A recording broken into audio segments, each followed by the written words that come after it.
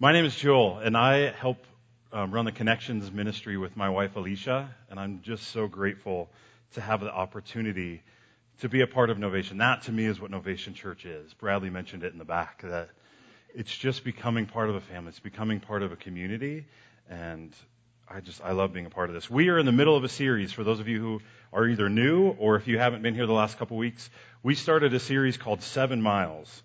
And the idea of this is right after Jesus died, and then he rose again, one of the first things he did is he took a walk with 2 men. And they took a 7-mile walk together. They didn't know that it was Jesus. Their Savior, their friend, the person they had followed had just died. And they thought he was going to restore Israel.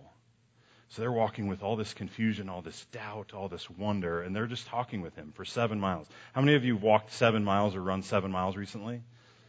That's a long time, right? Like, this is not a 10-minute walk. Like, they walked for 7 miles together. So that's the idea of this. We're in mile 3 today. And mile 3 we call Doubting Jesus.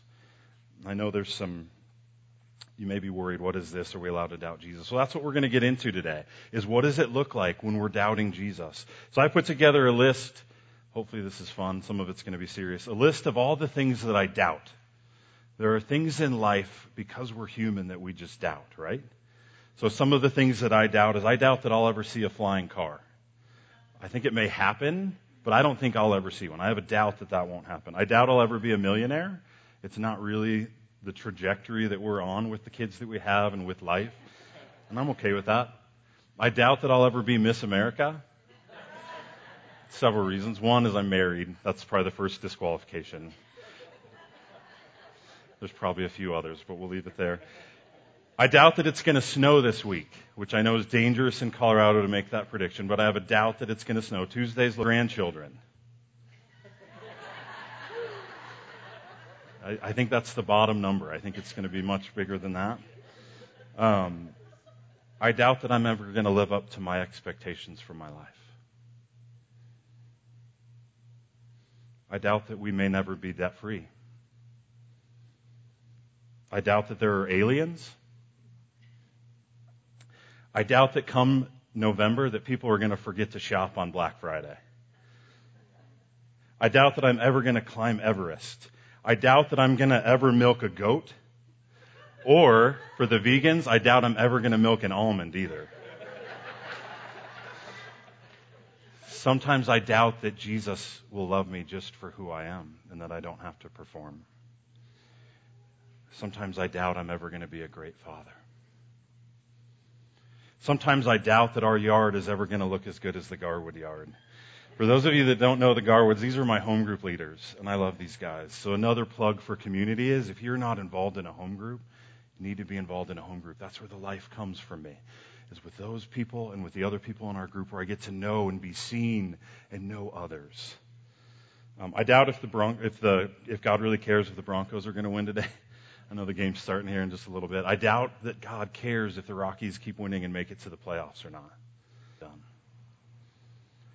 I doubt that we'll ever be empty nesters. I think there will always be someone in our house until we die. It's just inevitable. Sometimes I doubt that God wants to bless me. And what I really doubt is that I'm supposed to chase after that blessing because it feels selfish to me. I doubt that certain family members that I have will ever turn back to Christ. And sometimes I even doubt that God cares about the little things in my life. The day-to-day stuff. Naomi, my daughter, brought that up. Like, does he really care what toothpaste I use? The people that I talk to, those little things. So I have some doubts. Some of them are funny and some of them are big. And some of them are small, and some of them touch my heart. But it's this slew of things when I actually stop and realize, like, do I actually doubt God at times? And is that okay? And the reason that we're bringing this up, we're going to continue on. We've been going through Luke. We started at the beginning of chapter 24. And today's passage is the 33 through 41. And what we're going to see is that sometimes doubt is okay. And doubt can be really good. So let's pick it up, verse 33. It says, they got up. These are the 2 that were walking with Jesus. They got up and returned at once to Jerusalem. I found some irony. And they go, All right, let's go back. So they immediately walked the 7 miles straight back. What did they found? They found the 11 and those with them assembled together and saying, "It's true, the Lord has risen." The greatest miracle of all of humanity has just happened. And they're getting aware of this. They're getting excited. It's true, the Lord has risen and has appeared to Simon. Then the two of them told them what had happened on the way and how Jesus was recognized by them when he broke the bread. While they were still talking about this, Jesus himself stood among them and said, "Peace be with you." They were startled and frightened, thinking they saw a ghost.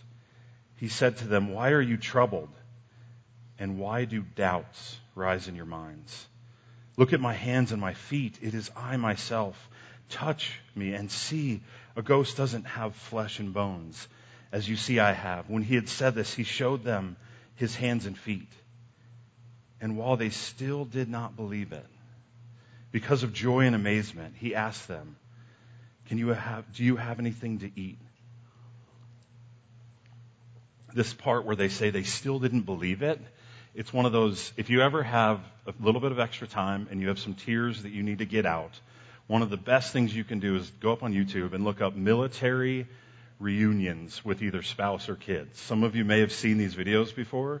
It's the military members they do it at ball games, they do it at their school, and it just makes me cry every single time I watch it. But it's that idea of, I can't believe that you're actually here. I've wanted you to be here for so long, and here you are in front of me, and it's this amazement. Scripture there says, because of the joy and amazement. And it's kind of that moment of, I just can't believe it. So what are some of the things that cause us to doubt Jesus? I want to unpack some of this because I want to humanize I want to normalize is the word I'm looking for, the idea that it's okay to doubt at times. We don't just stay in our doubt, but when doubt comes, it's a normal, natural thing for us. So the first thing I want to look at is it's our humanity. One of the things that causes us to doubt that. It's our humanity. In many ways, we're following after many of the humans that have gone before us. And we see it all throughout Scripture, and we're going to highlight some of those today. The first one we want to look at is Gideon. You can write him down. Gideon's a unique character. I got really excited as I was restudying this. I've always wanted to name one of our boys Gideon, but it just had never happened. So as I studied through this, it was really intriguing to me. So the story of Gideon is, for 7 years, the Israelites, this is in the book of Judges, the Israelites had been under persecution of a group called the Midians, or the Midianites. For 7 years, they've been driven out of their homes. They were living in caves, and a lot of them started to look around and go, Israel was brought very low because of Midian. And the people of Israel cried out to help to the Lord. So God comes down and he helps them. They realized the leaders in the country at that time had turned away from God. They were worshiping other gods, and they had turned away from the true God. But an angel of the Lord came down and met with Gideon. I would love it sometimes if an angel would just show up and be like, here's what you need to do. Like, it would make things a lot easier for me, I think. But here's what he says. He says, "The Lord is with you, O mighty man of valor." Awesome. Like, thank you for coming and let me know that. Gideon's response is what? It's one of doubt. He says, "Please, Lord," I don't know if this was sarcastic. That's just my probably sarcastic mind that reads into this. But it was probably just a simple question. He says, "My Lord, if the Lord is with us, then why has all of this happened to us? And where are all of his wonderful deeds that our fathers recounted to us, saying, 'Did not the Lord bring us up from Egypt?'" He's going back to all of those times where Israel would turn away and God would remind them, "Didn't I bring you out of Egypt?" And he's questioning that here. He says, "But now the Lord has forsaken us and given us over to the hand of Midian." He's doubting God's goodness in this. This does not sound like the good start when you're wrestling or debating with God as far as what is going to happen next. Sword and raise it up and say, all right, here we're going to go. But no, he doubts it again a second time because God then says, "Isn't it me that's sending you?" And Gideon says, "It can't be me. I am the weakest." Look at our tribe. It says, "My clan is the weakest in Manasseh, and I am the least in my father's house." So 2 excuses. One is my people, his tribe. It was very important. The tribes were kind of ranked, and they looked at this tribe to be the weakest. And not only that, but then inside of your house, the firstborn, the secondborn, there was a rank and order of who was important in the family at this time. And Gideon looks around and says, "I'm the lowest in my family." and the tribe that I'm a part of, we're nothing. It can't be me. He's doubting that God is wanting to send him. How many of us this morning are doubting that God is wanting to use you? Maybe you say, I'm too old. Maybe you say, I'm too young, for some of you youngsters in the back. God is wanting to use each of us, but we use these excuses, right? Doubt creeps in. We have all these excuses of why it can't be me. We need to move past that. But here's what God said. He said, if now I have found favor, this is what Gideon said. If I have found favor in your eyes, then show me a sign that it is you who speaks with me. So Gideon kind of tests God. He says, if it's really you, then I'll get some meat, and he gets some unleavened bread, and there's also some broth, and he pours it on top of it and puts it on a rock. And he says, show me a sign that it's really you who's talking to me. And the angel of the Lord takes his spear, he walks over it, and he sticks it onto the rock. And fire comes out of the rock, and it consumes the bread and the meat that's been drenched in this broth.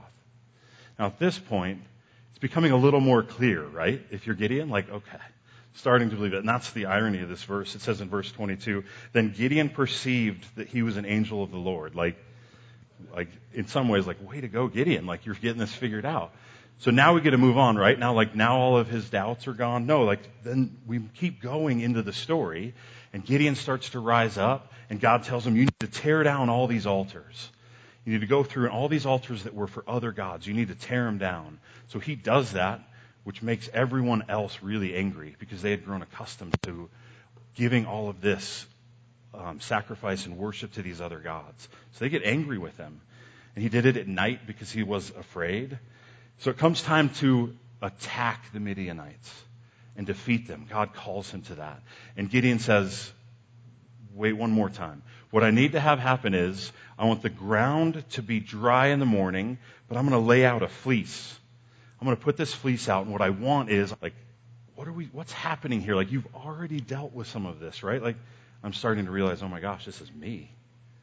I can see a parallel here of the doubts that come up. I think God tells me to do something, and I step out, and it really seems clear, and then the doubt starts to creep in a little bit. Well, what happened the next morning? Gideon goes out, the ground is dry, he picks up the fleece, he wrings it out. There's enough water in the fleece to fill a bowl. So it's like, okay, I got it, right? Like, we can move forward. And he goes, this is what he says. He says, don't be angry with me. Let me make one more request. So he's like still bartering with God. How is this like my life? Where he says, I want the ground to be wet, but I want the fleece to be dry. He reverses it. He's like, it wasn't quite good enough the first time. Let's see if this is going to be better. Wakes up the next morning. There's dew all over the ground, and the fleece is dry. And that's what it took for Gideon to rise up in strength. But there was doubt there. There was a humanity there that I want us to remember. Next character that we want to look at is David. And what we're going to look at is Psalm 13. Here's David, who is a man after God's own heart. A man who truly walked with God. And at different points in his life, at one point he was being chased by the king, King Saul, is trying to kill him, throwing spears and arrows at him. Later in his life, he's being chased by his own son. Like, this is a man who was a person in all of Israel. But here's what David cried out. This is Psalm 13. We're going to read 1 through 4. It says, how long, O Lord, will you forget me forever? How long will you hide your face from me? How long must I take counsel in my soul and my sorrow in my heart all the day? How long shall my enemy be exalted over me? Consider and answer me, O Lord my God. Light up my eyes, lest I sleep the sleep of death, lest my enemies say, I have prevailed over him, lest my foes rejoice because I am shaken. Here's a man who's being persecuted and chased. This may be while he was in the cave. We're not sure when he wrote it. Hiding. But whatever it was, David was overcome. And he had doubts. God, are you there? I want you to pay attention to that. What are the doubts that you have? What are the areas in your life where you're going, God, are you really going to come through here? As we continue on. Abraham and Sarah. Abraham and Sarah are a peculiar bunch. They were almost 90 and 100 when God told them, By the time I come back and see you next year, you're going to have a baby. See, God had promised that he was going to create a nation through them. And at 90 and 100, Sarah hears God. She's in the tent next door, and she just chuckles. She just laughs and is like, the word says, am I worn out and my Lord is old? Shall I have any pleasure? Like, to her, it was kind of a joke. Like, there was so much doubt. And why wouldn't there be? Right? Like, let's not judge that. If I'm in that situation, of course I'm not thinking that there's going to be a baby that's coming. Like, you've got to be kidding me, right? Jeremiah. Jeremiah is a sad story. If you've never read Jeremiah, you should, because it's a very human story. And Jeremiah said this in Jeremiah 27-9. O Lord, you have deceived me, and I was deceived. You are stronger than I, and you have prevailed.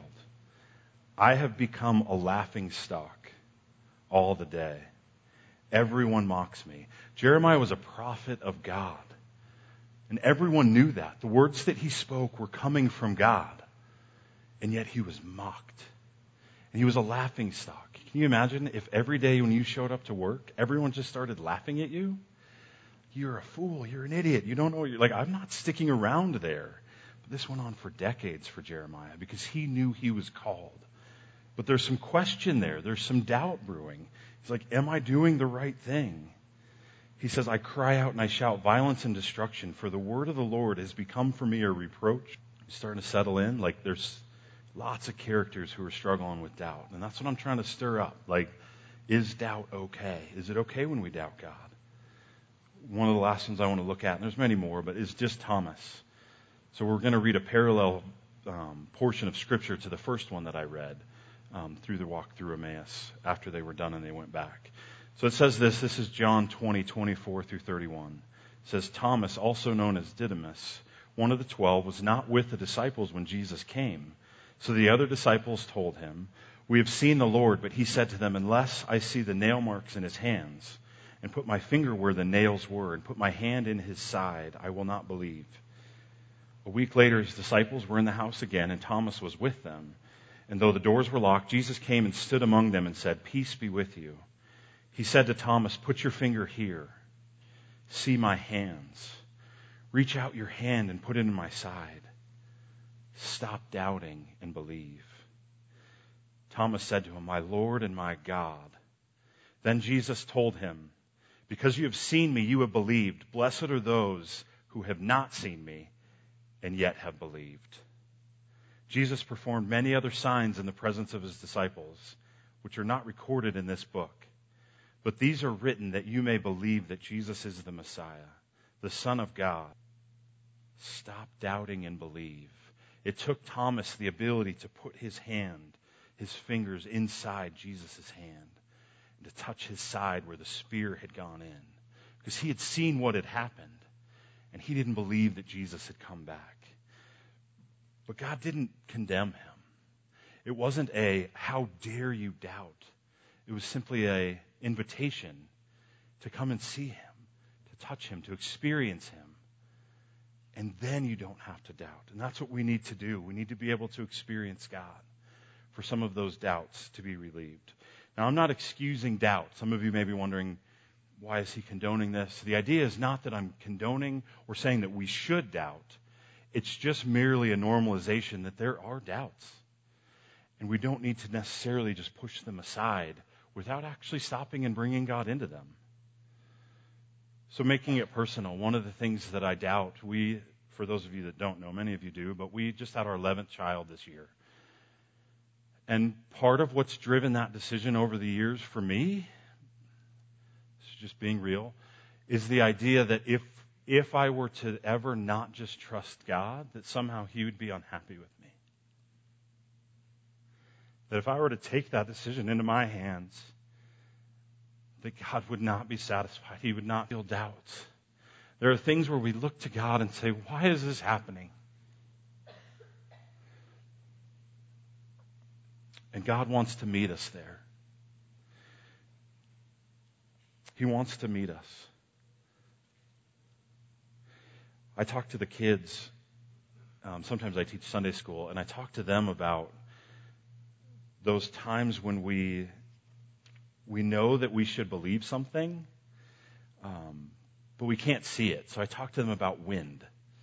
I say, we can't see the wind, right? Like, do you believe in wind, though? Who here believes in wind? Everybody? You see the effects of the wind, but you can't see it. Another one is love. Love is a great example of something that you have to have faith in. Because you can't see love. You see acts of love. But there is this thing inside of us where it's like, wow, I love that. Antarctica. Who's been to Antarctica? I hoped to pick the hardest place that maybe someone had never been to. But most of us believe in Antarctica, right? Like, it is there. It's a real place. And it's because we've seen pictures or we've read stories or different things like that. So although we've never seen it, we can still believe in it. So our second thing that I want to look at, and it's some of the things that hold us back from, and not hold us back, some of the things that cause us to doubt Jesus. There's no room for mystery for some of us. That's what I was just talking about. It's this faith thing where sometimes we need to just step out in faith and believe it, even though we don't have an absolute knowledge of something being real. There's no room for the mystery. There's lots of times through Scripture where it talks about it being a mystery. Where we see this is 1 Corinthians 13:12. It says, "For now we see in a mirror dimly, but then face to face. Now I know in part, then I shall know fully, even as I have been fully known." So it's this idea of, are you so attached to needing to know all of the answers before you'll get rid of any of your doubts? Or are you able to sometimes take that step and say, God, I trust you. I don't see the whole situation and I don't understand why you're wanting me to do this, but I'm going to step out and I'm going to believe. A good quote from a pastor, John Ortberg. He says, "Sometimes a person is tempted to think that I can't become a Christian because I still have doubts. I'm still not sure. But as long as doubts exist, as long as the person is still uncertain, that is the only time for faith, where faith is needed. When the doubts are gone, the person doesn't need faith anymore because knowledge has come." So in some ways, are we waiting for God to give us so much knowledge and certainty on an issue that we're trying to take the faith side of it away? I don't want us to do that. We're called to faith. Our third way that it's a blindly believe desire. I judge myself at times when a doubt comes up. It's like, you should never even have doubts. You just need to believe. And if you believe hard enough, then those doubts won't be there. And I've found for my life that not to be true. That I can try all I want to put those doubts aside, but if I don't deal with it, invite God into it, and I just get this like blinders on, like I just got to believe, try harder, that it doesn't work very well. Philip Yancey, a famous author, wrote, "Meanwhile, in those deep doubts," these were his doubts, those deep questions, if they don't get answered in a satisfactory way, and the church turned to him and told him, "Don't doubt, just believe." He says, but if you don't really resolve the doubts, they tend to resurface in a more toxic form. Sometimes it's not appropriate to just put the doubts aside and say, "I'm not going to deal with you." Like, pretend like it's not there. Now, if we're intentional about it and we're taking that thought captive and we say, "Listen, I'm doubting you, God, but I'm going to put this aside in faith for you," that's different than what I'm talking about. What I'm talking about are those times where we just kind of go, "I'm going to ignore you. Like, I shouldn't be afraid of this. And I'm going to leave it over here." So it's not the rejection of doubt, but there's a danger there. Yeah. We need to read. If you're curious about creation and you have never really studied it, then you need to read about it. You need to find some books about it. You need to talk to some other people about it. If you doubt that God really created the world in 6 days, then you need to dig into it. Don't just put it aside. If you doubt that God is really good, then we need to read up on that. There needs to be a press in rather than that. So how do we healthily respond to doubt? Those are some of the things that come up. There's many more. There's lots of reasons why we have doubts. But I want to give us a few things that we can do to healthily respond to doubt. And the first is this: it's to focus on God. I've found that when my focus isn't on God and it's on other things, that's when doubt can creep in. It's easy for those doubts to slide in, right? Have you ever heard the phrase, "If it's not easy, it's not Jesus"?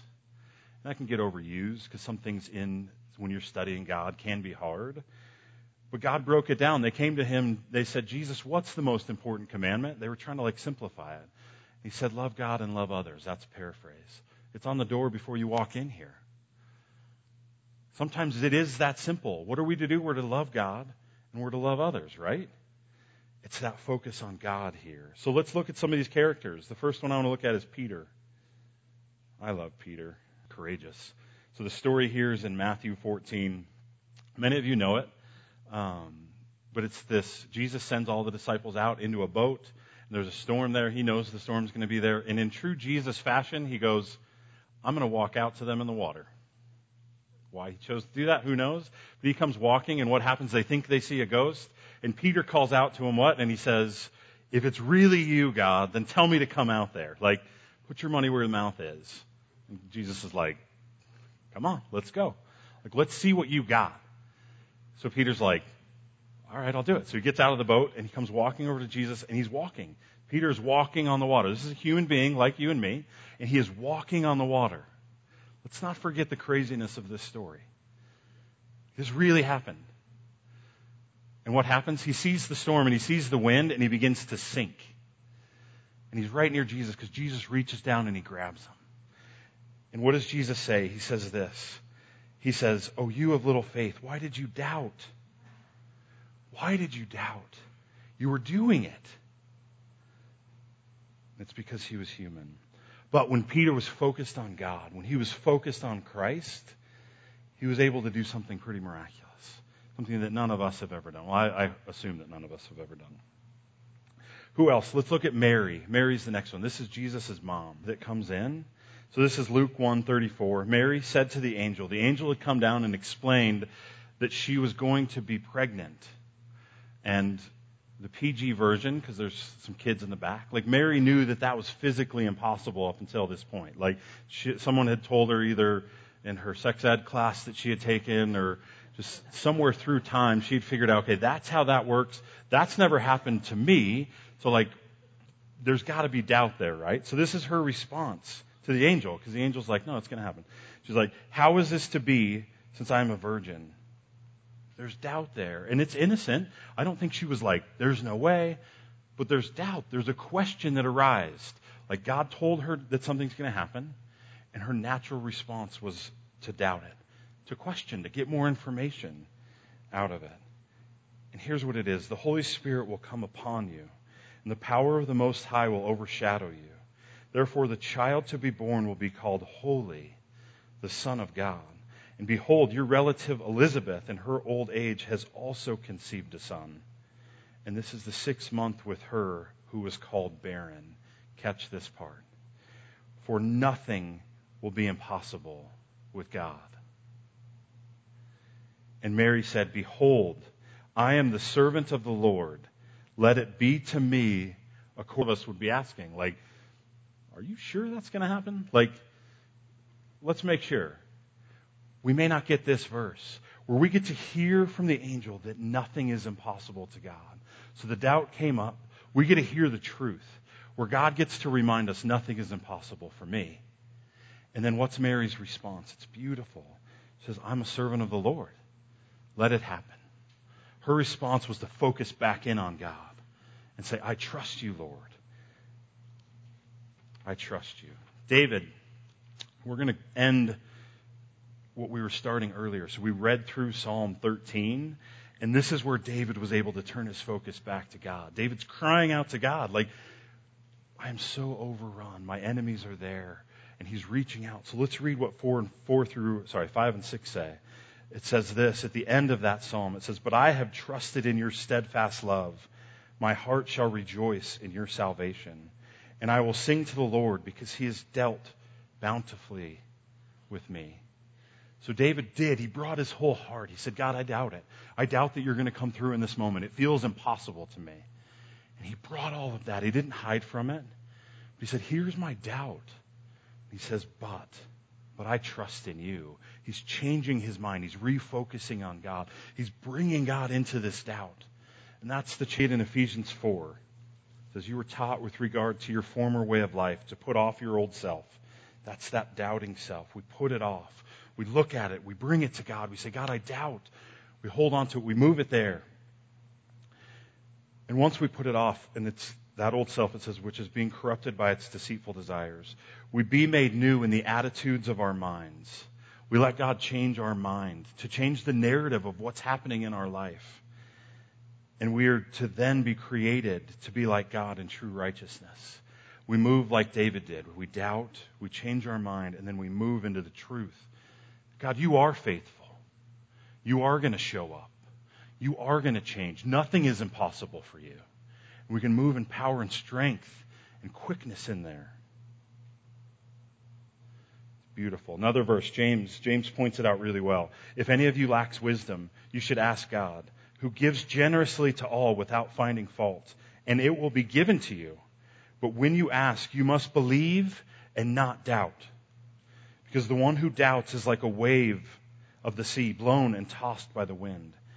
That person should not be expected to receive anything from the Lord. Such a person is double-minded and unstable in all they do. So church, today, where do you feel tossed around?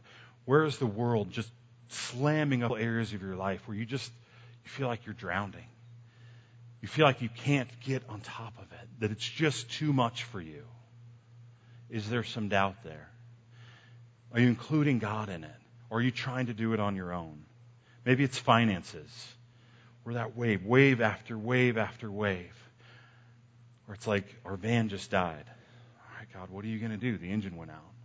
And then my car wouldn't start. And then before long, I'm getting spun up in my head thinking, what did I do? Like, is there something that I'm doing wrong? And all the while, I believe God's just saying, Joel, be with me. Come and be with me. And as I did that and included him, he's finding us a new vehicle. I'm stepping closer and I'm able to walk with him through this.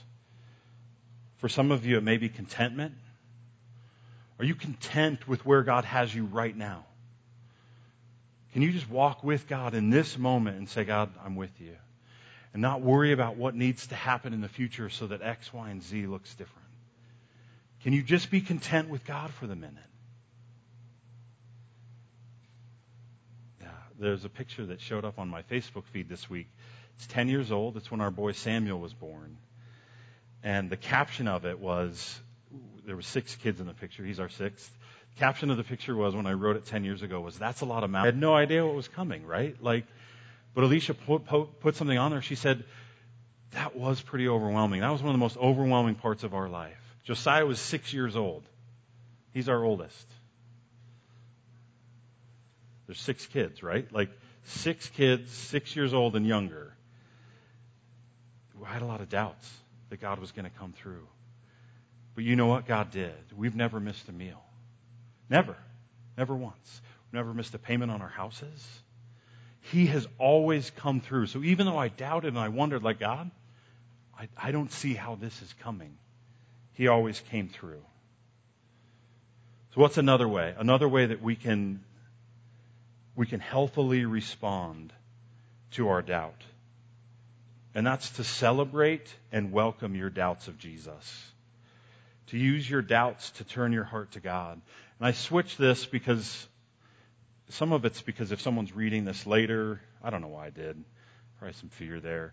How do I ask you to celebrate your doubts? That's what was tripping me up. Because some of you may look at it and say, I'm never going to celebrate doubt because it's wrong. And I agree with you. But what I want to show you is that it's a celebration of the humanity side that we are. And to celebrate when those doubt comes, that it's another opportunity for you to meet with God. When a doubt creeps in and you go, I don't know if I can deal with this. Not another chance to wrestle with you in something. You guys know that line, the old song, it's put me in coach, I'm ready to play, right? That's what I'm looking at with this, is when that doubt comes, it's I'm going to step into this. I'm going to look at this, and that means I've got a chance to wrestle with God. Yeah, we talked about it a little bit at men's breakfast yesterday, another plug for some of the community stuff that we do. It was awesome because I didn't talk with Corey about what he should do, and the whole message was on Jacob, and then that was already in my message as I was preparing. Jacob is another one of these peculiar fellas where his name means deceiver, and a lot of his life he went around deceiving others. He straight up stole his older brother's birthright, which was very important for a bowl of porridge. I mean, that's how I see it. Like, brother came in, he was hungry, and he was like, I'm not giving you any soup unless you give me your birthright. And I don't know what Esau was thinking, but he was like, all right, I'm pretty hungry. Like, I'll take the stew. So he gets that. Later on, he goes on to steal his brother's blessing. So Isaac's getting ready to die, and he needs to bless his son. It was something they did in their culture, where near the end of life, they blessed the one that was coming next. And Jacob downright deceived both his dad and his brother and took that blessing onto himself. Why is this in the Bible? If the Bible was like, if you're trying to like keep stuff, because here's straight up deception, and yet God still chose, I don't know why, to honor this blessing that was given to him. But later on in life, so Jacob leaves after he does this because Esau says, I'm going to kill him.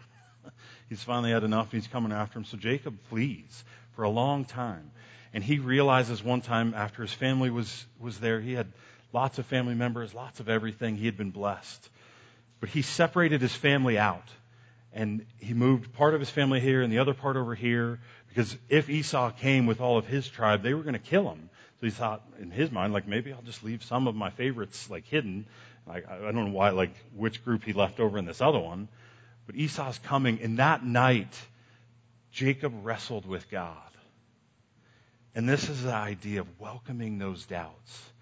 Jacob was so interested in blessing that he wrestled with God all night. It says that the angel or God came and they touched him in the hip. He forever had a limp because of that. And that God and the angel said, let me go. And Jacob said, I will not let you go until you bless me. He wanted God's blessing so much, did not have to deal with that doubt, that he reached out and he wrestled with God. So that's what I want us to do. I want us to be able to take those doubts that we have and welcome them to 24:41. And while they still did not believe, it was because of joy and amazement. They see Jesus, right? He's back. He did what he said he was going to do, and many of them still couldn't believe it. I still can't believe that. And this one's powerful to me. I found this in Jude 22. What happens when we're doubting is that Jude 22 says that we're to be merciful with those who doubt. That's where this weird blend of, is it a sin to doubt? Is it not? Where do we find this? Well, Scripture tells us right here to be merciful to those who doubt. Can we be merciful to the unbelievers that we know, our coworkers, when they have doubts and questions? When someone says, I don't know if I believe in your God, is your first response to rise up and try to like win the argument? Or are you merciful with them and say, I understand? There's a lot of reality of why it would be hard to believe some of these stories. Are we merciful to them? Are we merciful to our kids? This one's for me. When they have questions, do I show up with mercy? And the last person that I want you to know is that you need to be merciful with yourself. It's clear from Scripture that we are to be merciful with those who doubt. So when you doubt, be merciful with yourself. Treat yourself like Jesus would treat you, welcoming you in. But there's still a welcoming of it. This beautiful story. There was a son, a father and a son, and his son had an evil spirit in him. And they brought him to Jesus. And when the son saw Jesus, the spirit reacted. And it sounds like what would be a seizure, where he fell to the ground and he was shaking and he was foaming at the mouth. And the father said, if there's anything that you can do to help us, if it's at all possible, please help heal my son. And Jesus' response is beautiful. It says, if you can. He was responding like, Jesus, if you can do this. He's like, if I can. All things are possible for those who believe. All things. That was his response to them. And here was his reply, which I think all of us can hold on to. It says, immediately the father of the child cried out and said, I believe. Help me in my unbelief. Because oftentimes we believe, but there's still an unbelief. There can be a disconnect.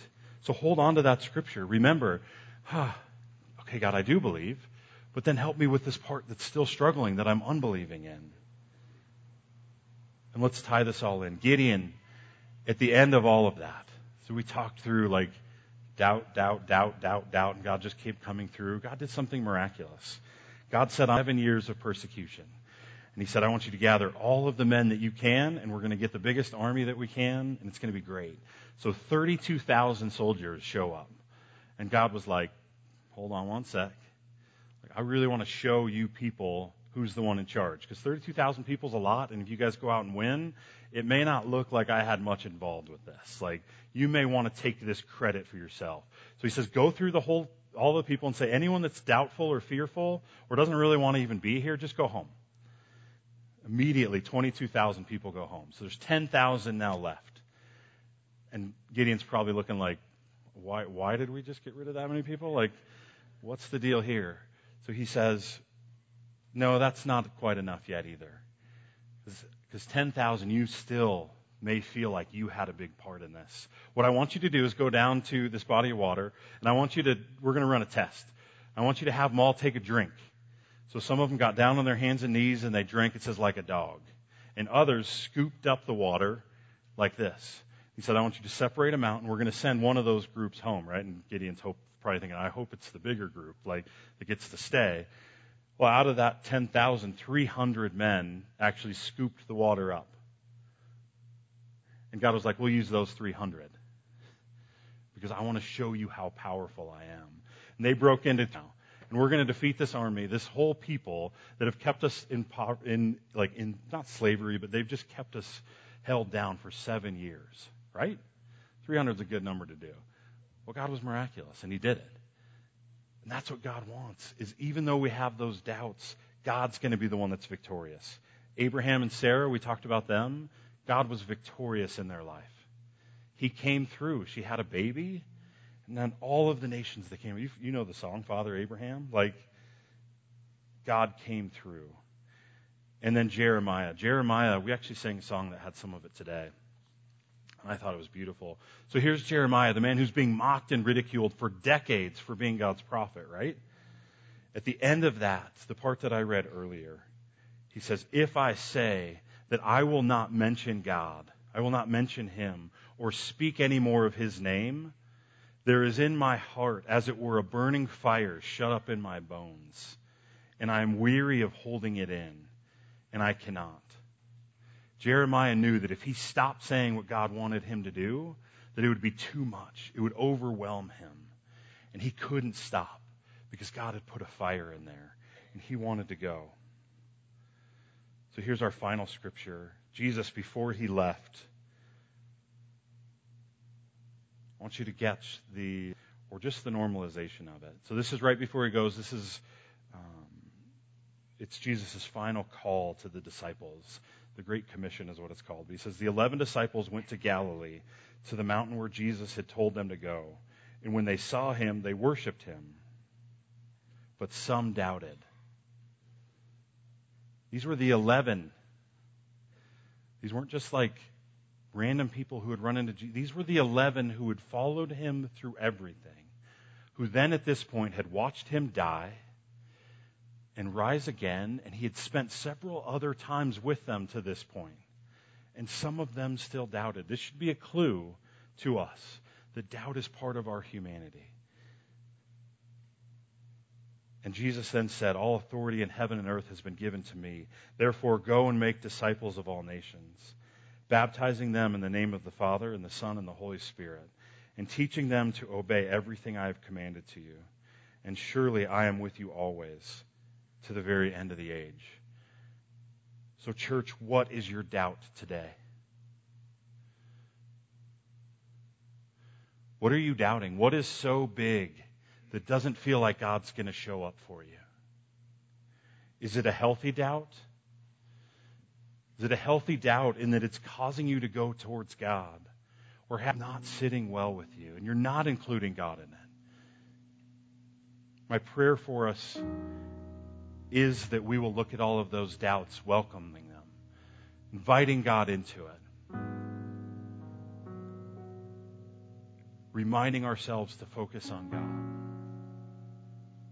So that's what I'm going to pray for us right now. Father, I thank you for your word. I pray that we will go away changed to invite you into our doubt.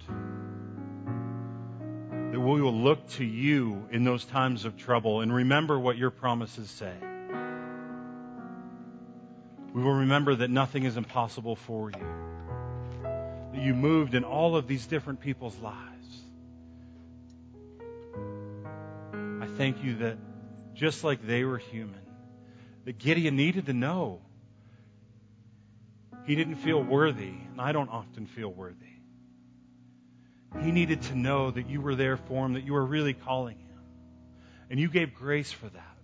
You didn't condemn it. You still worked with him. You worked in an imperfect person. So, Father, I pray that you work in all of these imperfect people.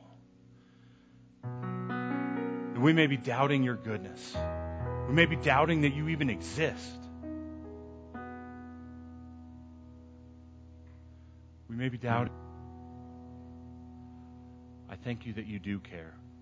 That you didn't just walk away. That you sent your son Jesus to come and take our place so that we can live with you forever.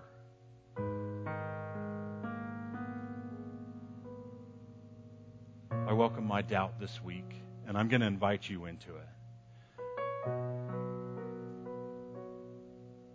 Because I don't want to doubt. I want to know that you are true. I want to walk with you the rest of my days.